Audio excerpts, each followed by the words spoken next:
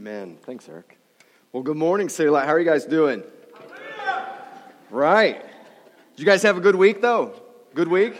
So my week was a little mixed. Had some good times and some low points, I would say. So the good times were that Sarah and I and Eric, we went to Des Moines this week. The plan was to meet with some people to talk about planning City Light Des Moines.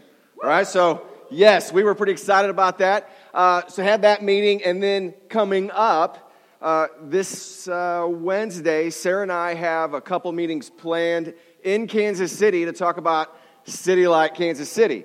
So, right, get excited about that, guys. That's big news. So what happened was probably maybe last week, early last week, week before that, an old friend of Sarah said, "Hey, we're in Kansas City.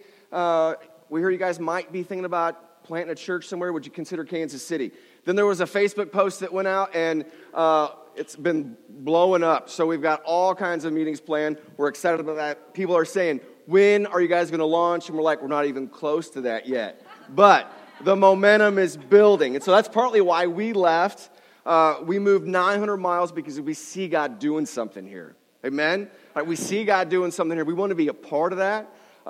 We see God's hand and God's favor. And so we're playing just give us some of that, Jesus. And so that's the plan. So we're kind of, why we moved, why we came here, it's happening. It's moving. Little steps are happening. So that was kind of the exciting part. But I had a little different week than that. Those were the good things.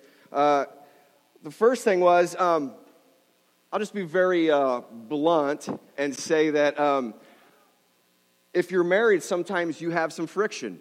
Anybody experience that? So, preach is right. So my wife and I did not have the best week together. And I would say that not only do I have a good marriage, I feel like I have a great marriage. And in the light of that, I would say Sarah and I probably butted heads, had some disagreements this week like we haven't had in a very long time. I must be preaching this week. That's probably what it was. So there were voices raised. There were some conversations where arms were crossed. There was some misunderstanding, some frustration, some tears, some "you hurt my feelings" kind of conversations. Some of those moments where I need to take a break from this conversation. It was one of those discussions, all right? But if you've been married long enough, you know, sometimes that happens. That's married life. So I had that going on. And then we found out that one of our kids that we thought did really well when we would put them in the care of other adults, right? So we're pretty emphatic about this. Hey, if I leave you with this person, you listen to them. Right? That's our parenting style. We want our kids to... If you watch our kids, I want them to be a blessing to you. I want you to say, "Jason, your kids were wonderful." That's what I want. And I found out that not only was one of my kids not listening very well, but this had been like an ongoing issue. And so now Sarah and I, we've got our thing going on, right? And now together we get to kind of wrestle through, man, do we need to do some things different? What's going on here? And just in your own heart, if you're a parent, you feel that when your kids kind of disappoint you or they hurt you. You feel that. You know, I'm like every other dad, and I want to take some pride and say, my kid's a great kid, right? So when they disappoint you or when they don't listen to you, it bothers me. So we had that going on. And then we had swim lessons on Tuesday. And if you've ever been to the Y in the evening, there's no parking, but we found a parking spot, right? Some of you laugh because you know that's true. And so we get into our parking spot, we're loading the kids up, and Sarah says, "The van door is not closing," right? The van door is not closing. So I'm like, well, I'll fix it. And so she gets all the kids ready, takes them in, changes them to get ready for swim lessons while I'm out in the parking lot, and it gets darker and darker, and the van door is still not closing. And I've got nothing but a pocket knife, and I'm trying to fix it. And I'm like, well, if I go in, the dome light's going to be on, the battery's going to die. And like 2 weeks before, I seriously had to push the van up the hill because it was so slick, so I didn't want to have a dead... All these things are going through my head.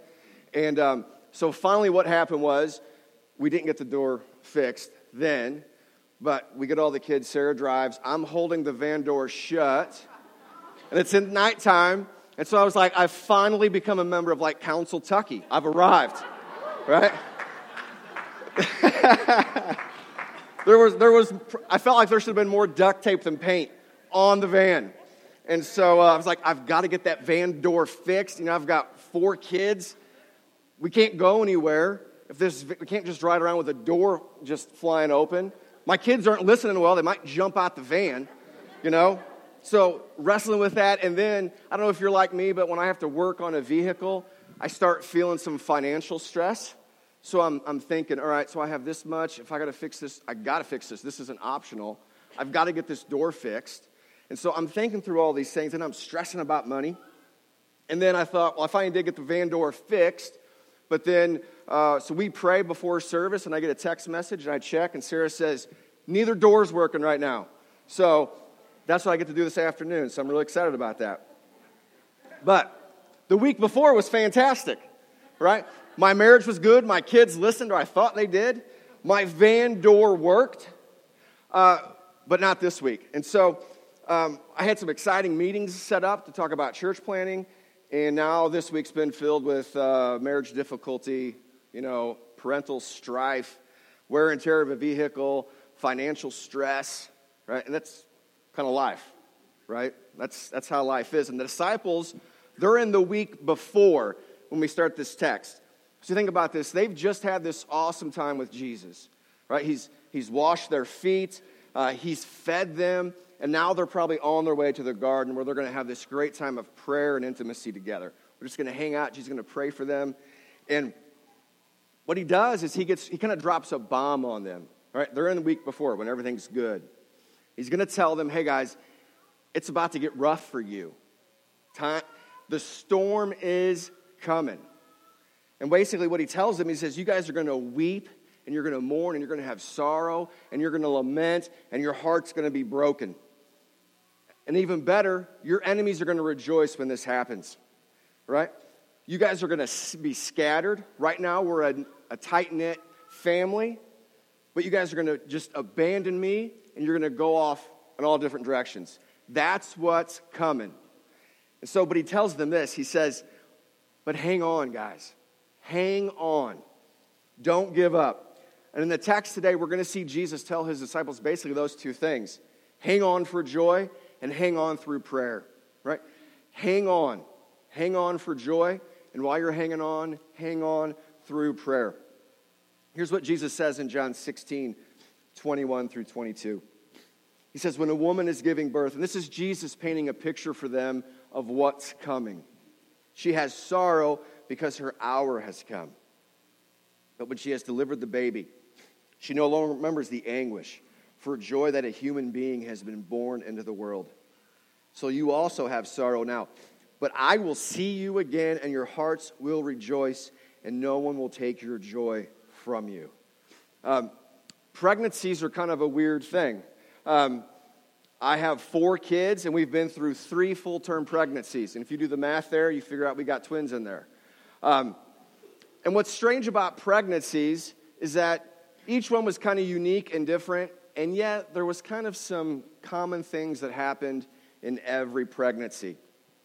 So for Sarah, she did not have morning sickness. She had all day, all the time sickness. So as soon as she found out she was pregnant, throwing up in the morning, throwing up at night. And this happened not in the first trimester, not just the second, but the third. Up until she gave birth, she was sick the whole time.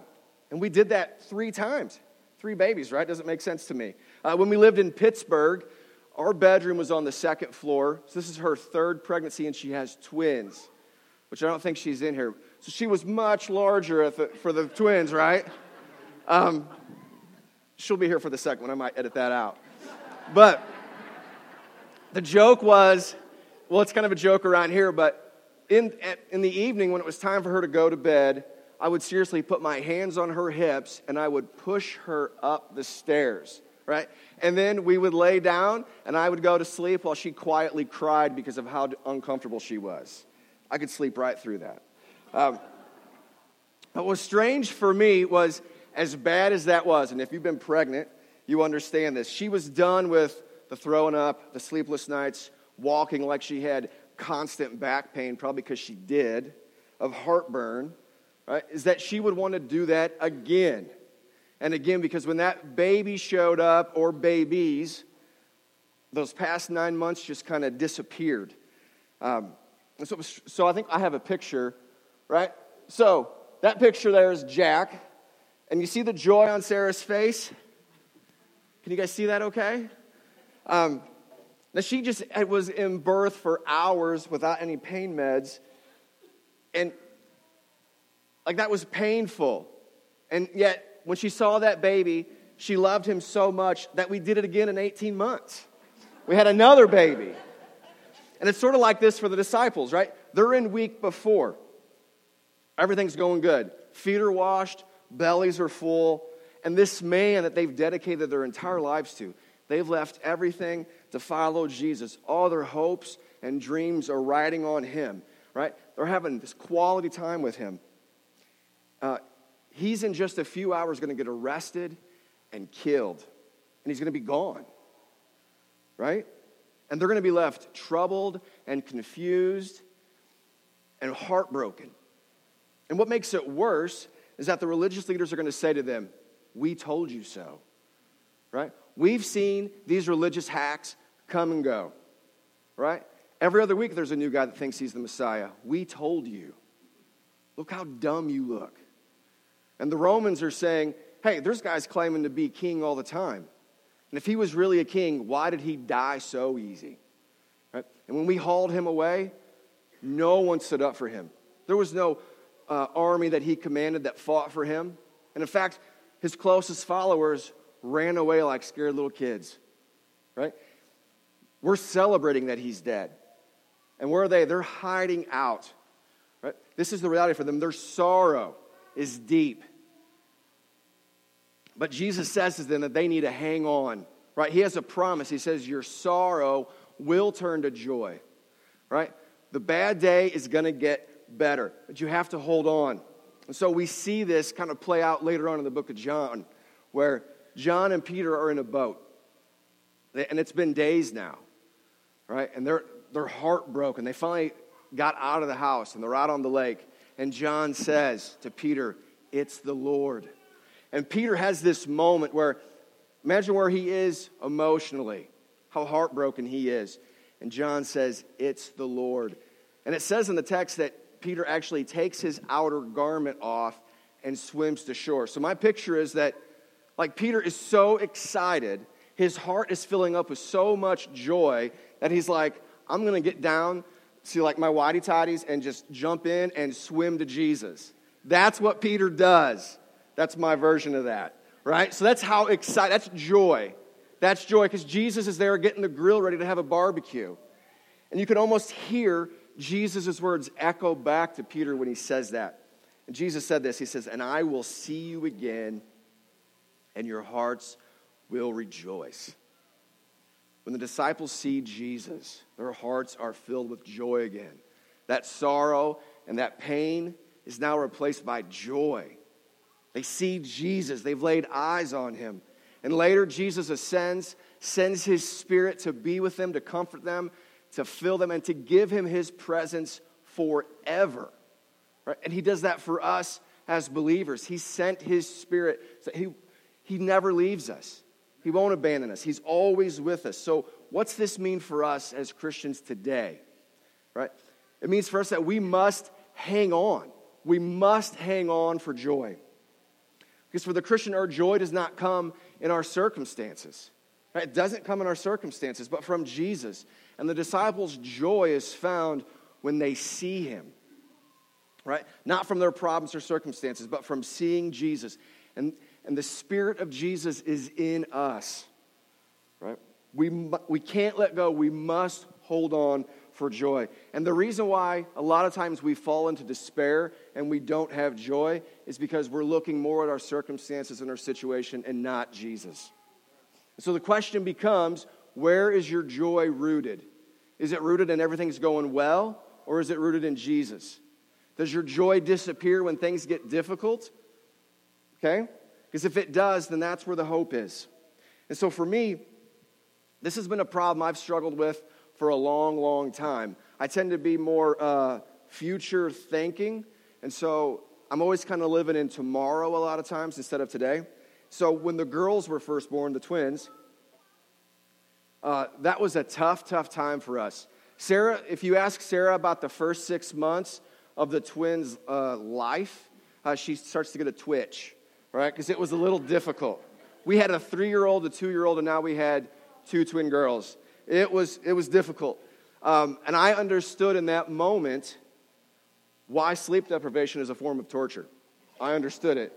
And I remember praying, and so this is I'm being transparent today. I remember I was probably angry with God. I said, God, why are you doing that? I just want to sleep. Let me sleep a little bit. And I was very frustrated because I could not understand why my joy was gone. Well, I understood I wasn't sleeping, but why God would put us through this. And I love my girls, just to say that. But the hope became, for my joy, it became later down the road. So I'll be happy, I'll have joy when the girls sleep through the night. So that's where it was. I kind of kicked that can down the road. That's when I'll have joy. And then they were still kind of fussy and sleeping through the night, so I thought, well, maybe they just need more freedom. So when they start crawling and walking, then I'll have joy. Then I'll be happy. And then I was like, when they stop getting in the kitchen cabinets, then I will have joy. It was always this, later on I'll have joy. So for many of us, we feel like we can't have joy until things change. Right? That's not what Jesus is saying here. Right? Our joy is in Him, and it's for now. So I've had a lot of friends who were single who thought, when I get married, then I'll be happy, then I'll have joy. Okay? And then what happens is they think, well, maybe this is just first-year marriage difficulty. Because the joy happens for a little bit, and then it's gone. So when we learn to adjust to each other, then I'll have joy. Then I'll be happy. And then they're years into it, and they think, well, when my husband loves me better or when she understands me better, then I'll be happy. Then I'll have joy. Right? Or for college students, I've seen this where they're really stressed out at school. It's like, when I graduate, then I'll have joy. Right? But right now, I'm too stressed. I'm studying all the time. I can't have joy right now. And then they graduate, and then they're stressed about finding a job. But then they get the job, and they're happy. But then they realize their entry-level position, and they're not happy anymore. So when I get the promotion, then I'll be happy. Then I'll have joy. And they get the promotion, and they've got more money and more stress. Right? And they're thinking, when I retire, then I will be happy. Then I will have joy. And they retire, and they're bored, and they're thinking, when I die, then I will be happy. It's always this sort of kick the can down the road sort of thing. Listen, City Light. Situational and circumstantial joy is always fleeting. Right? It's plastic. It's not real. It's not real. But joy in Jesus is forever. Right? It's forever. And we hang on to that joy because He's our joy. So we want to see Him. We're looking for Him, and we're going to cling to Him. Right? And Jesus is at work in you. So I know, looking back, Jesus was at work when I couldn't sleep when the twins were born. I get that. Right? Jesus has not left you. He hasn't left you. He hasn't abandoned you. Right? When your marriage is tough, when your kids disappoint you, when your car breaks down, when there isn't enough money in the bank, when you just can't seem to get healthy, right? Jesus is still for you. He's still with you. He hasn't left you, right? He hasn't left you. Hang on to Jesus, right? Hang on to Jesus. His joy is not dependent on your circumstances or your situation, right? It's dependent on His finished work, right? It's like we sang this morning. Jesus has defeated death, hell, and the grave, and He's overcome sin. And I think Doug preached a few weeks ago. He sent His Spirit to help us to hang on to Him, to hang on for joy. Right? So Jesus goes on, and He tells the disciples this. So in the midst of this, you guys are going to have sorrow, and it's going to turn to joy. He says, in that day, you will ask nothing of me. Truly, truly, I say to you, whatever you ask of the Father in my name, He will give it to you. Until now, you've asked nothing in my name. Ask, and you will receive, that your joy may be full. I grew up in a church that would read that text and say, all right, church, here's what this text is telling us. You want a new BMW? You want a McMansion on a hill? Claim it, pray it, ask God for it, and He will give it to you. He has to give it to you, all right? You want gobs of health and wealth that where you go in to like Applebee's, they all look at you and they start singing and they say, dinner is on us, eat whatever you want, right? It was just kind of ridiculous. That God was sort of this genie in the sky that was there for you just to rub the lamp the right way, and He would give it to you. That, this sort of Santa Claus Jesus. And so a real good picture of if you were living a godly life was, do you have the big mansion? Do you have the brand new car? Do you have the perfect wife and 2.5 kids? Right? And so the testimony was, if you could live the American dream really well, you made God look good. So that's not right, just so you know. But for me, I tried it out one time in high school. I went into class, there was a test that I didn't study for, and I prayed, oh Father, help me ace this test. In Jesus' name, amen. Looking back, I'm not even sure if I passed that test. In Jesus' name, when we think about that phrase, in Jesus' name, that is not like a mantra. It's not like a Christian sorcery where it's like abracadabra, hocus pocus. It's sort of this magic wand where we say, Jesus, I pray for this in Jesus' name. Poof, and it happens, right? That is not it. That is not it, and that's not what Jesus is saying. James 4:3 actually corrects this thinking when he says this. You ask, right? You're asking, but you do not receive because you ask wrongly to spend it on your passions. I think that's pretty clear cut. So when we pray in the name of Jesus or in Jesus' name, we're praying as men and women who have placed our faith, hope, and trust in Jesus, in His life, death, resurrection. Right? And what happens is when we begin to follow Jesus, we are taken from, if you could say, in the world, and we're picked up and placed in Jesus, right? In who He is, in His person, in His work, in His name, right? That's who we are. So we've traded our sinfulness over here for Jesus' righteousness. And when we approach the Father, we're approaching as if Jesus Himself is asking, right? That's what that means to be in Jesus' name. And so what happens is, if you've been a Christian for long enough, your prayers begin to change because as you're in His name, your desires change, your prayers change. You're asking for different stuff. You're not asking for a McMansion anymore. You're asking for His kingdom and His glory to be revealed to people, right? You're asking for people to see Him, right? And so when my marriage is difficult, which this week it had a little hiccup, but when it is, I'm not trying to scheme and manipulate. I'm praying in Jesus' name, help me to love my wife well in this situation. I'm not saying I did that this week, just so you know, but I should. But it's Jesus, help me to love her like you love me, like you love the church. Help me do that. I can't do that in my strength. I need you to do something big. Help me do that. When my kids don't listen, I need prayer to say, Father, help me in your name. Help me in who I am in Christ to lovingly point them to you and correct them out of love, not out of punishment and anger and like retribution for making us look bad, right? We pray that. When there's not enough money in the bank and the car breaks down, the furnace isn't working, this verse is not saying like paint a Joker smile on your face and just say it's all good, right? That's not what it's saying. What we're doing is we're praying, we're saying, Jesus, help me here. I need you to show up, right? And we pray so that our joy is full, it says, right? Because when those prayers are answered, we're able to actually see God at work. And I think the problem a lot of times is we don't pray and ask Jesus to show up and do stuff, so then we're not looking for Him to move. Because it's not, hear me on this, it's not that, well, we're in a difficult situation, it'll all just work out. That is not a Christian thinking. It's all going to work out because Jesus is at work making things happen for His glory and our good. Let me tell you where I need to grow in this. I need to be more expectant in my prayers. because of the church I grew up in, where it was sort of name it, claim it, blab it, grab it sort of theology. I grew up in that. I left the church. I got a little more theologically sound, came back. And so for a long time, I felt like I needed to prove to God that I was not after his stuff. Okay?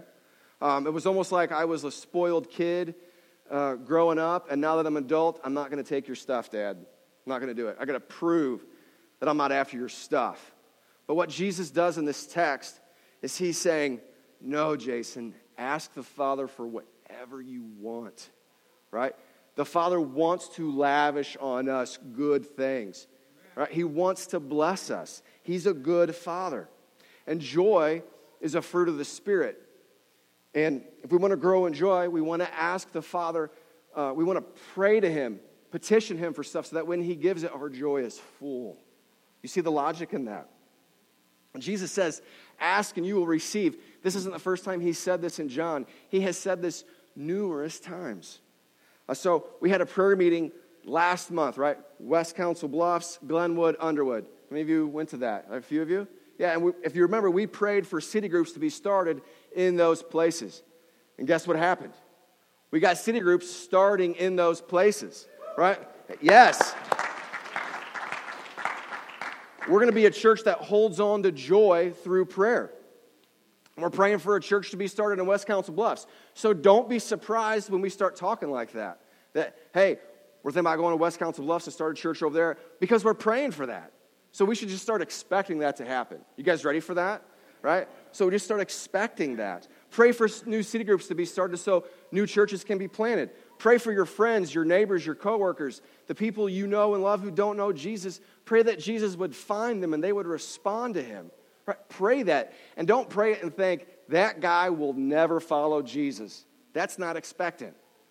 Or God's bigger than that guy. Right? He can do that. Pray for laborers to be sent out into the harvest.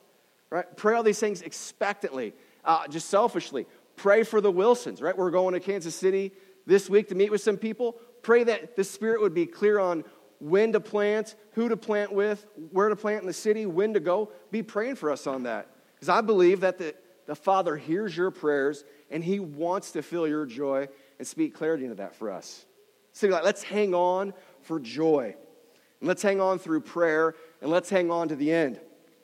Jesus says at the end of this chapter, he says, I have said these things to you. We're getting the why of why Jesus said this. That in me you may have peace.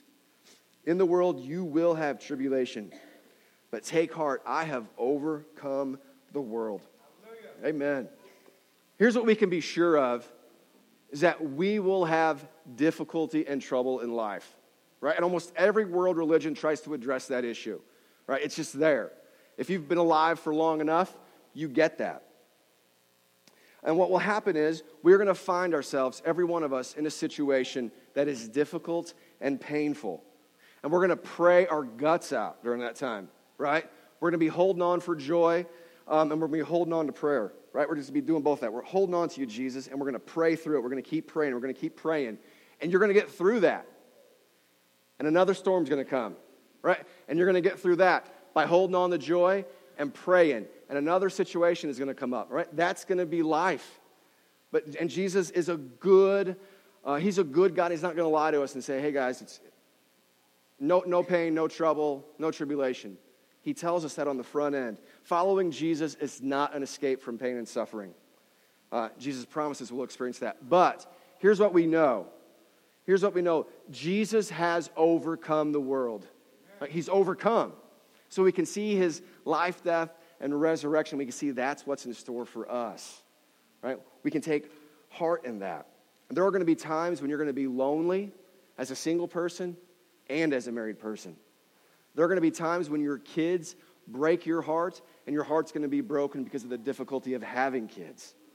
Right? There's going to be times when things break and there's not enough money in your checking account.